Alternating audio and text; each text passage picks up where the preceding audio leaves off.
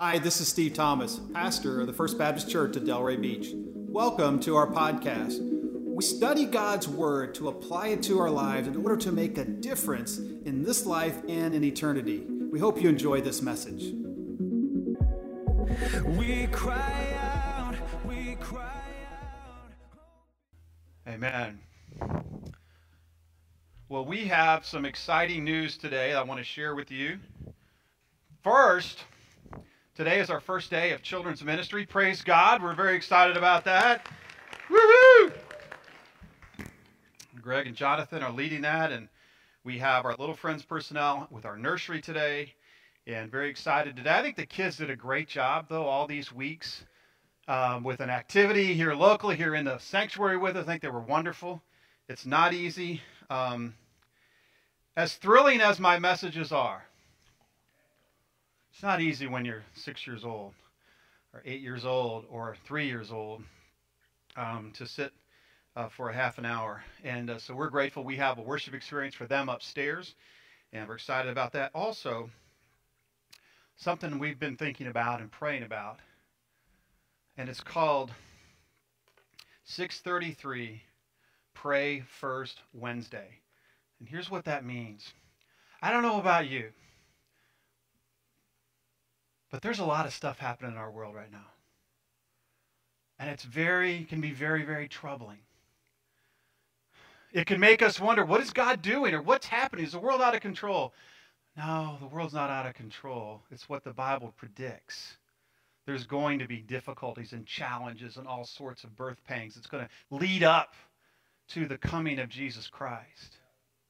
I don't know about you, but that really gets me excited. I hurt with those who are hurting. Don't get me wrong. I don't take this flippantly. And there's some very dark things happening in our world. But balance with that is that Jesus Christ is coming back. Now, if you read prophecy and you read the Bible, you understand that there will be revival frequently in history, and especially leading up to Jesus coming again. So in the light of that, our staff, we've been praying about this, and how do we make sure that we're on board, right? How do we not miss this? And so we're going to have special prayer meetings the first Wednesday of every month right here, socially distanced, but praying that God would make us his people usable for this time. See, I don't want to miss revival.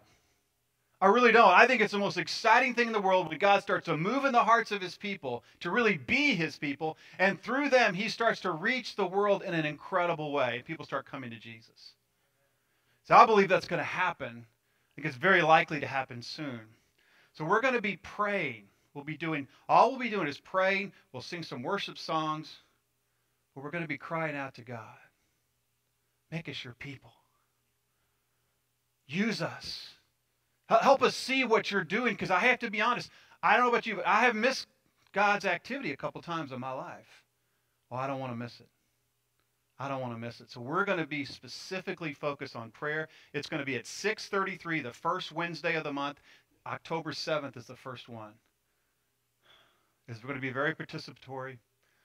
And if you just want to cry out to God as a church, that's what we're going to be doing. 6:33 on October 7th. Come and join us. I think it's really going to be special as we set aside time just to pray. Cry out to God. You'll be directed how to pray. You'll be involved. You'll be participating. All those things will be happening. It's going to be a great time. Julie and I will still do our virtual prayer meeting that we do every week on Wednesday night. We'll be doing those the other Wednesday nights. So you can still send in your prayer requests. Please do that. You can send them to me at steve@fbcdelray.com. Well, today we finish our series called Compelled by Love. And what we're talking about is living a life in light of what Jesus has done. Right? We're not just living a life out of duty or out of fear. We're living a life that is compelled, or as Paul said in 2 Corinthians, he said, I want you to live a life that's controlled or compelled by the love of Jesus Christ. And today, the title of our message is Love That Builds a Forever Home for You. Go to that picture slide, guys, if you could. This is a picture of our kids and some friends of ours as we were about to tour the land of Israel. And the guy in the middle with the Texas shirt on, he was our guide. Now, here's the thing. He was a former Israeli police officer, and he knew all about the land of Israel, all of the places you would want to go. He knew where they were. But when we landed in Tel Aviv, there was this moment where I was supposed to be leading our group and to find our tour guide, and we couldn't find him initially. So imagine you're in a Middle Eastern country, you don't speak the language, and you can't find your guide. It's just a little bit unsettling. We've just flown halfway around the world, and I don't know where my guide is. Because this guy, his name was Leor, he was the key to our trip. He knew where all the places were we were supposed to be staying.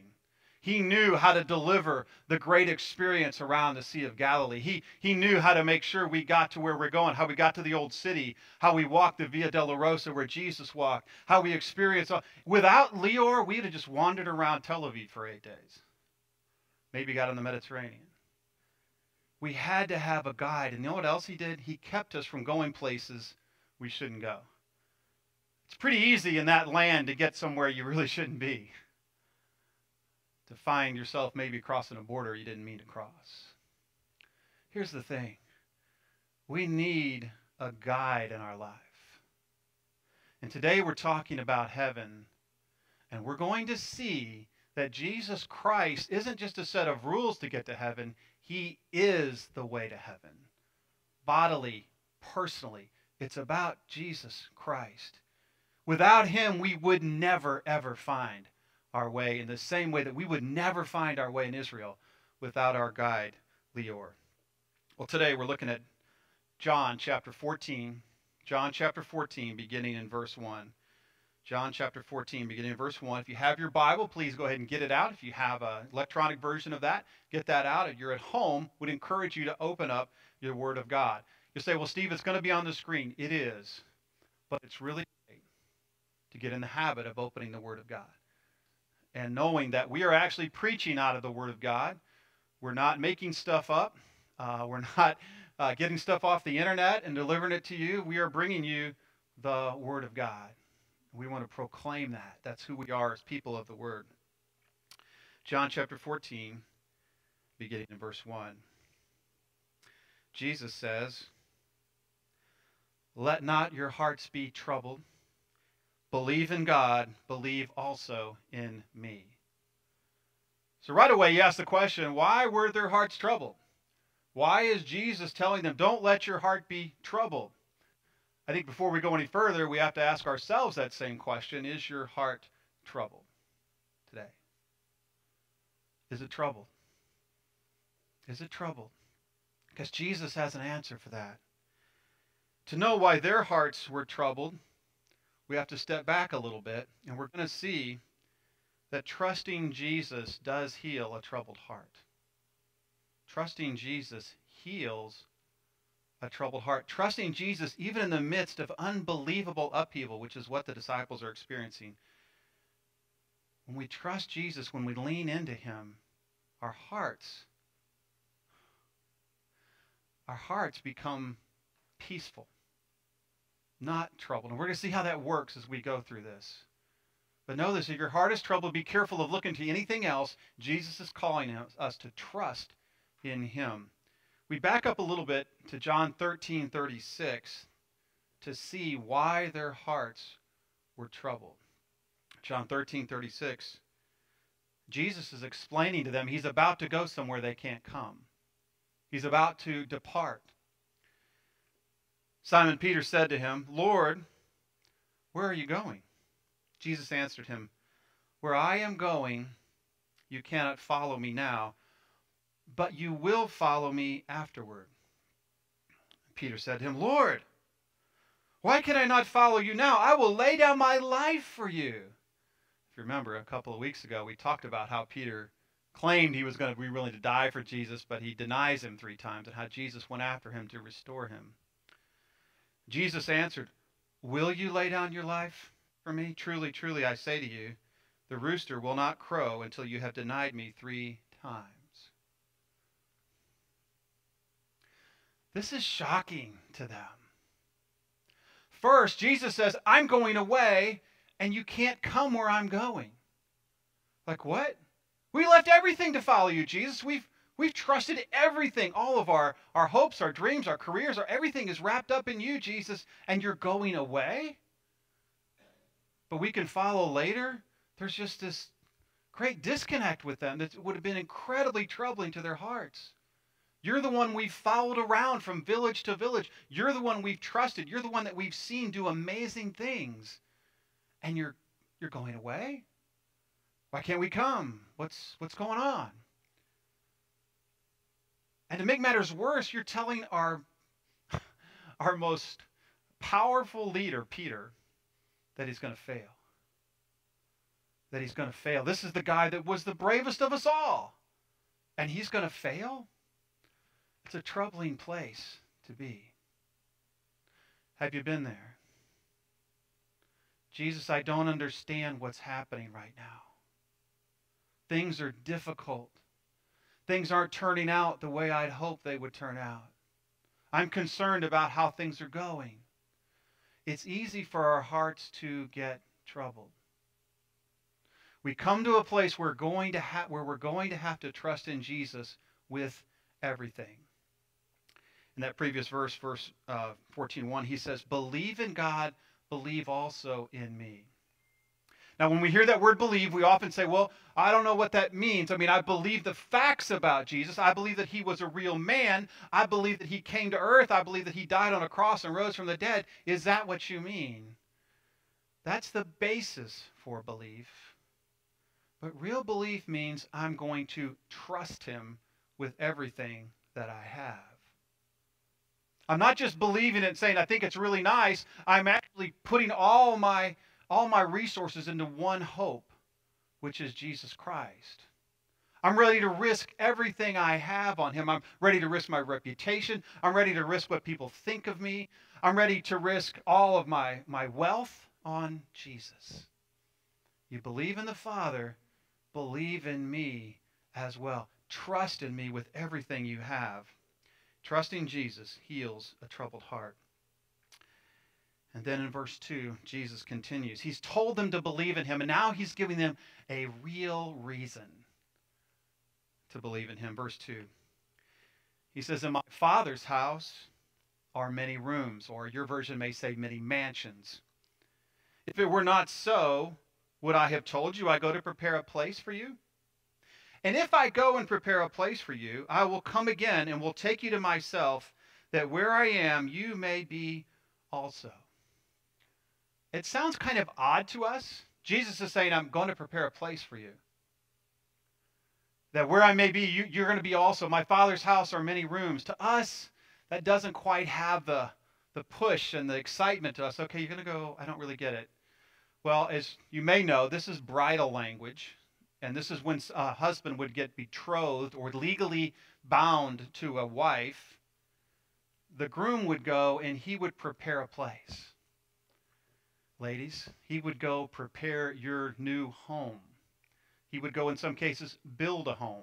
And it would be within his father's tent or his father's house or his father's estate. And it would be specifically prepared for you. And that's what Jesus is saying.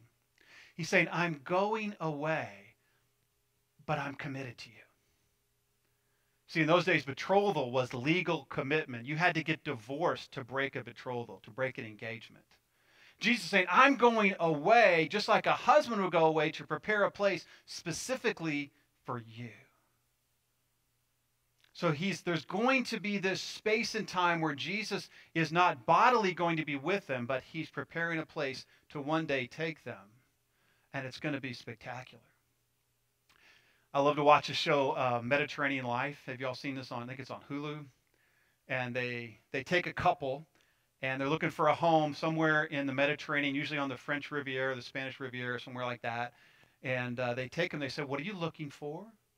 And they say, well, we're looking for 3 bedrooms and 2 baths, and we'd like a view of the Mediterranean, and we'd like a pool or whatever it is. And then the show takes them, the real stage, it takes them to 3 different homes, and they get to look out over the Mediterranean. They get to see how beautiful it is, and they get to think about which home they would like to live in. But on the show, there's always something that's just not quite right, you know? Well, we love the size of the master, but the bathroom really has only one sink, and that's just not going to work for us, right? Or we love the view, you know, but the flooring is just wrong, you know. It just looks like it was from the 50s or something, you know. Or there's no room for our kids. There's something not quite right. Let me tell you, when Jesus prepares a place for you, it's exactly right. It's exactly amazing for you. And you may say, well, Steve, I just can't wrap my head around that. Because all I know of heaven is harps and togas and clouds, and that just really doesn't look like any fun to me. Amen. I hear you, and I agree. If that's all there is, I'm afraid I'm going to fail miserably. That's not what it's like. Just for a couple of minutes, we're going to take a peek in, okay? We're going to take a peek into heaven from Revelation. And we're going to see what heaven is really like. Revelation 21:1 says this, "Then I saw a new heaven and a new earth." And let me just stop right there. Don't you love that God starts with something we can see and can understand? The Bible doesn't say, "Then I saw a new cloud and a new toga." Amen? It says, "I saw a new heaven and a new earth." I understand earth, I understand the sky. So start there and think of the Garden of Eden. "For the first heaven and the first earth had passed away, and the sea was no more. And I saw the holy city, New Jerusalem, coming down out of heaven from God, prepared as a bride adorned for her husband." Wow, there's that bridal language again. You see, if you're a follower of Jesus, you're a part of the bride. You're who he's preparing us for. So I saw the bride coming down, ready for her husband, verse 3. "And I heard a loud voice from the throne saying, 'Behold, the dwelling place of God is with men, and he will dwell with them, and they will be his people, and God himself will be with them as their God. And he will wipe away every tear from their eyes, and death shall be no more. And neither shall there be mourning, nor crying, nor pain any more, for the former things have passed away.' And he who was seated on the throne said, 'Behold, I am making all things new.'" There's a lot there, but let me just pick out a couple of key things. The dwelling place of God is with man, with humans. Being in heaven is being with Jesus. Being with heaven is being with Jesus. People all the time will say, "Man, I can't wait to go to a better place. I can't wait till I'm not going to have any of these problems. I'm not going to have any pain." But I want you to say, one of the greatest things, you're going to be with the greatest person ever. I mean, think of the most wonderful person you'd like to be with, the most wonderful person you'd like to have lunch with today, and the most wonderful person you like to spend this way better is Jesus. And he's going to be with you. See, being in heaven is being with Jesus. So think about that in your daily life before we go any further. What would it be like to live with Jesus every day? You need to be looking forward to that. He says he's going to wipe away every tear from their eyes. People say, will there be tears in heaven? I think initially there might be. We may be tearful over the life that we lived or the mistakes that we made, or we may be tearful for those who aren't there.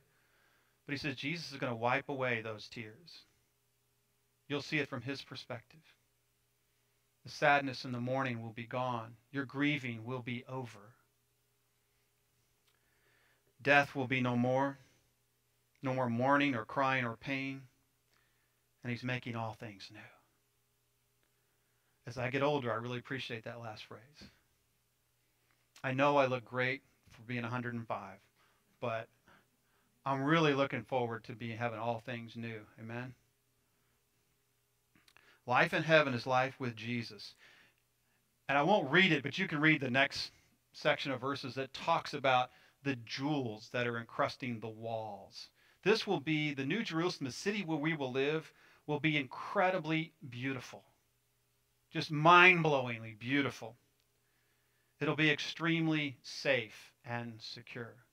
You won't be fearful of someone coming and taking something or harming you. And it's going to be huge, incredibly large. The Bible says, and you can always wonder about measurements in the Bible. Are these literal? Are they spiritual? But the Bible wants us to understand this is a huge place. The new city is 1,400 miles on a side and 1,400 miles high. That's incredible. So if you just look at the area without looking at the height, the area is 19.7 million square miles. The city of Delray is 16.9 square miles, just to give you an idea. So like 1 million times larger than the city of Delray plus, right? And if you think of the height, it's 2.7 billion cubic miles. There's a lot of room in heaven. There's a lot of spaces that Jesus is preparing. He loves us that much to prepare an incredible place for you. Revelation 21:22 says, "And I saw no temple in the city, for its temple is the Lord God, the Almighty, and the Lamb. And the city has no need for sun or moon to shine on it, for the glory of the Lord gives its light, and its lamp is the Lamb." There's a sense of God's glory is lighting the whole place up. You don't need a temple anymore because everyone has access to God. See, back in the day, the temple was the connection with God. In heaven, you're going to have a connection with God. You don't need a building. Right now, you are the temple of God, right? The Holy Spirit dwells in you. But there'll be no need for churches or places like that because God himself will make himself available to you. You will live with him. For some of you might be saying, well, that's a little scary because I don't know if I could live in his presence all the time. Yeah, you should be practicing now, incidentally. Because he's very aware of everything that's going on right now. You're not really hiding anything from him anyway. You're kind of probably thinking, man, I'm an introvert, and I just like to have a room where no one bothers me for a while, right? Don't worry, you'll be fine. We need to understand that we live in the presence of God now. In those days, you will see him face to face. He'll be incredibly present, and it'll be amazing. Verse 24 through 27, Revelation 21 says this, "By its light all the nations walk, and the kings of the earth will bring their glory to it. And its gates will never be shut by day, and there will be no night there. They will bring into it the glory and honor of the nations, but nothing unclean will ever enter it, for anyone who does what is detestable or false, but only those who are written in the Lamb's book of life." Nothing detestable will ever enter it. Nothing sinful, nothing filthy, nothing dirt, nothing like that is ever going to enter it. Sometimes I hear people say, well, it's all right to sin a little bit. Get ready for heaven. Start to desire this purity that Jesus is going to give us in heaven. Wouldn't it be great if there was no sin? See, in our world, there's this idea, well, that's silly. You should embrace some evil. No, don't. I want to embrace Jesus Christ, and I want him to deal with my evil so that I can enjoy living with him forever. I can be around him, and I can celebrate this great purity that there is going to be in his presence. Some of you may be wondering, well, in heaven, will there be any food to eat? Because I'm getting hungry thinking about it. I love the way God answers that question. Revelation 22:1-2 says this, "Then the angel showed me the river of water of life, bright as crystal, flowing from the throne of God and of the Lamb. Through the middle of the streets of the city also, on either side of the river, the tree of life with its 12 kinds of fruit, yielding its fruit each month. The leaves of the tree were for the healing of the nations." Isn't that amazing? So remember the tree of life? Genesis 1 and 2. The tree of life is what Adam and Eve had to be kept from so they didn't live forever in their sin. Here's what he's saying. There is going to be a tree of life. You're going to have access to life eternal. And it's going to have at least 12 kinds of fruit. which I don't know what that's going to taste like. I think one of the fruit is going to taste like a filet mignon. Another one like a lobster, probably. Another one like some good mahi or grouper finger, something like that. That's what I'm thinking. And you're just going to be able to go down to the mahi tree and grab one of those anytime you're really hungry. The picture, seriously, is of constant nourishment you're going to need. And this water, this living water that's going to be present always.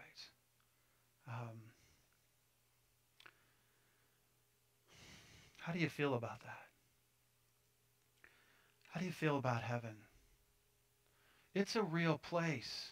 It will be like a perfect earth, only with a perfect home built for you within it. That's how much Jesus loves you. And Jesus says this in verse 4, back to John 14. He says, and you know the way to where I am going. Thomas, my favorite disciple, because my name is Thomas, but Thomas asked the obvious question. Excuse me. Jesus, I know everyone is worshiping you and they're really excited about this whole thing right now, but I have a very practical question. I don't see where this shows up on my GPS. I've been entering this place on my phone and I don't see how to get there. Thomas says this, Lord, we do not know where you're going. How can we know the way? We don't know where this is. We just landed in Israel and we can't find our guide. How are we going to find the kibbutz we're going to stay on in the Sea of Galilee? How are we going to get our next meal? We don't understand it. How do we get there? You know, we all ought to be Thomas. So many people today think they know the way. The most important question you could ever answer is what happens after death? And so many people say, well, I'm not really sure, but I know it's going to be better than this. Do you? Do you? So many people will say, I know heaven's going to be great. Certainly for the world religions, Muslims feel like if you can be good enough, you're going to get there, but no one tells you how good you really have to be. Hindus believe that you get good enough, you're going to come back as something better until you ultimately get to paradise. Again, it's how good do I have to be? And you have to find this path somehow. No one tells you really how to get there. So many people and so many of our friends here locally who were raised Jewish will say, well, I know I've just got to be better than people around me, and I've got to be good. Thomas asked the question, how do we get there? We should all be like Thomas, because no one can find the way to heaven on their own. No one. It's way harder to find than all the great sites in Israel. We had to have a guide to show us how to get there. We'll never find heaven without Jesus. And then Jesus delivers the verse that all of you know. Verse 6, he says this. Jesus said to him, Thomas, I am the way, the truth, and the life. No one comes to the Father except through me. I am the way. What he is saying is that the way to the Father is not a method or a mantra or a set of rules or a race or an ethnicity. The way is a person. The way is Jesus. The way is Jesus. He says, I am the way, the truth, and the life. No one comes to the Father except by me. I am the way. I'm the way to get there. I'm your guide. Many of you know one of my favorite stories of going to ball games. We like to go see the Cardinals play when they play the Marlins. And as you all know, Marlins tickets, they give them to you for free or they pay you for taking them or something. I think they're getting better. They're getting much better. So maybe this year. But one time we went down, didn't have any tickets. Why do you need tickets? You buy them from some dude in the parking lot, right? That's how it works. And we saw a guy in the parking lot. He said, hey, how many tickets do you need? I said, I need 5. And he said, great, follow me. What could happen, right? So followed him. And I said, well, let me pay you. No, pay me when we get in. Okay, good. And so we walk in. He gets us in. And I said, can I have the tickets? He goes, no, you're not going to get a ticket. What? He said, just follow me. He said, if you want your tickets, they're up there in left field at the highest part of the stadium where you can't really see anything. But I can arrange for you to sit behind home plate. Great. Gotta love Miami, don't you? And so I'm like, okay.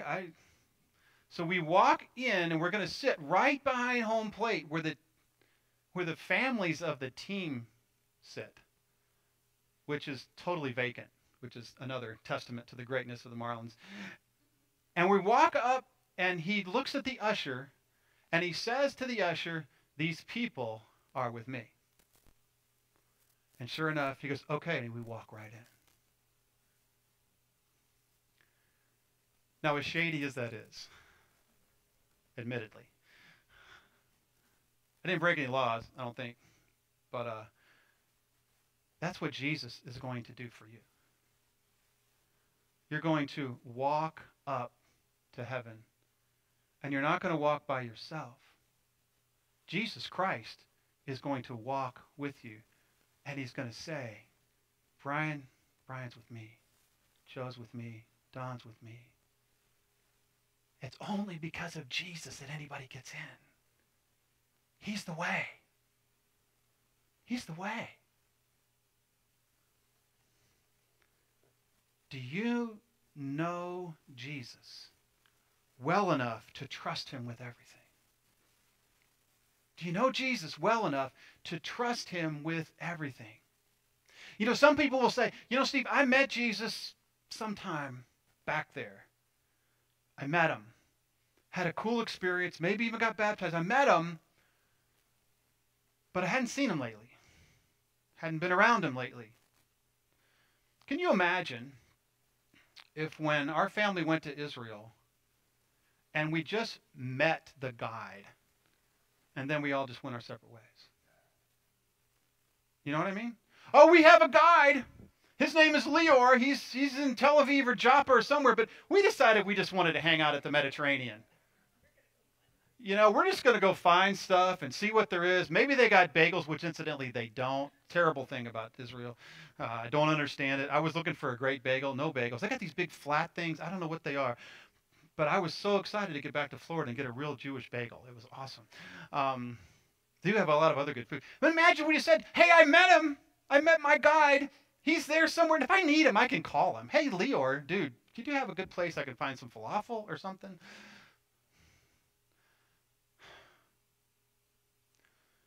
Is that how it is with you and Jesus? You met him, but you keep leaving him.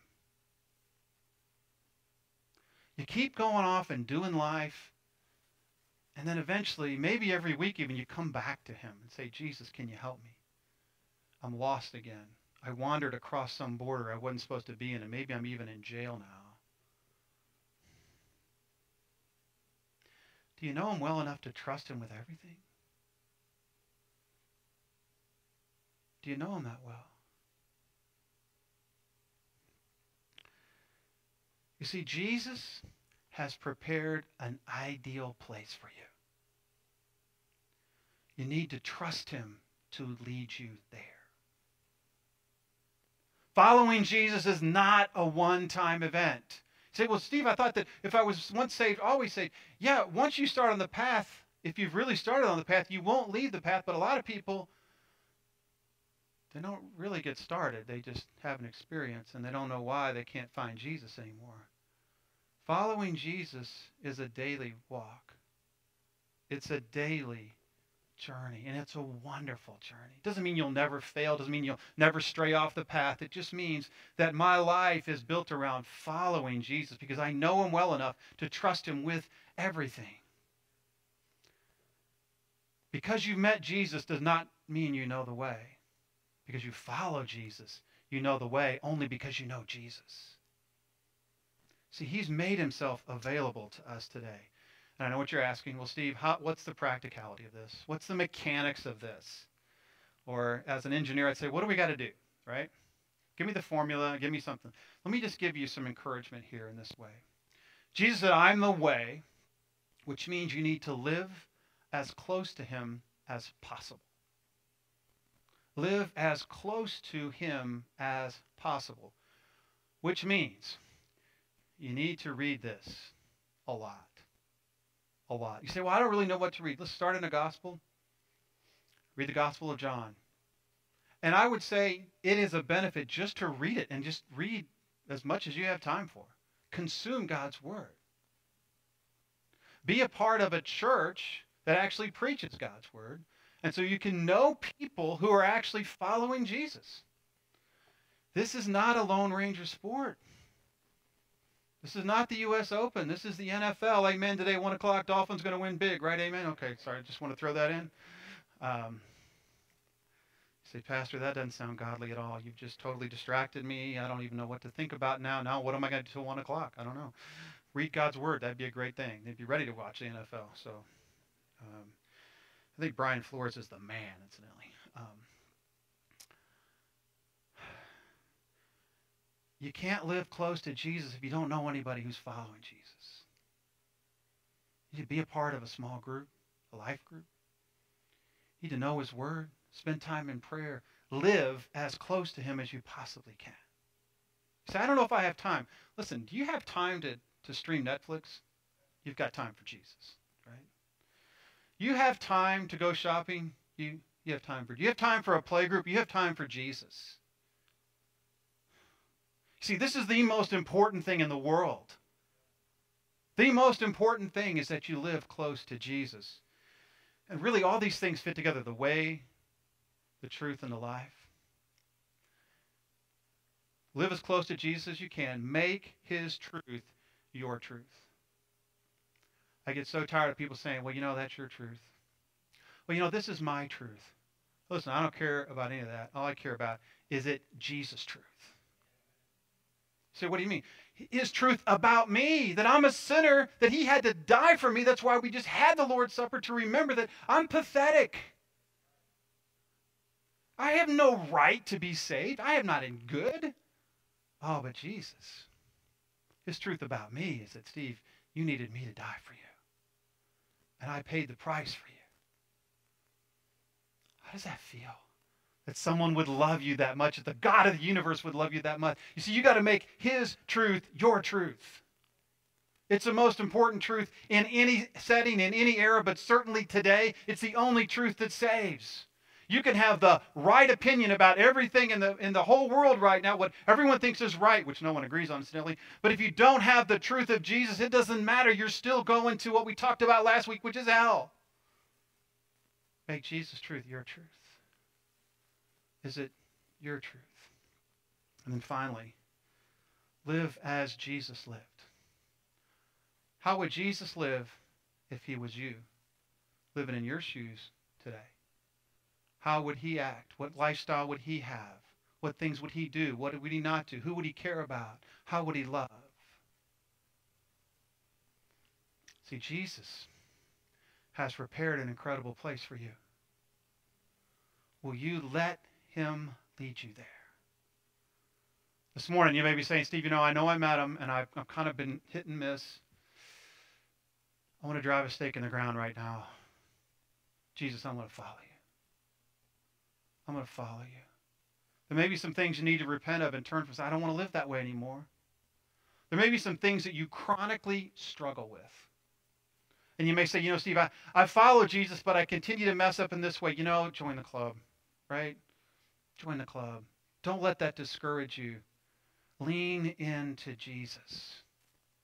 Whatever happened this week, you can come to him and say, Jesus, I want to live a repentant life, a life that depends on you, that leans into you, that trusts you with absolutely everything. Can you do that today?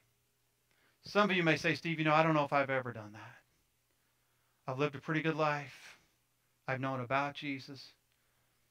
But I don't know that I've ever said to him, Jesus, I want your blood to count for my sin. Would you save me from my sin? Would you forgive me today? If that's you today, we're going to pray in just a moment. I'm going to invite you to pray that prayer. And if that's you today, I would love to hear from you. You can talk to me today, or you can email me at steve@fbcdelray.com. I want to connect. Again, following Jesus is not a one-time event. It's following him to the great things he's prepared for you. Would you bow with me?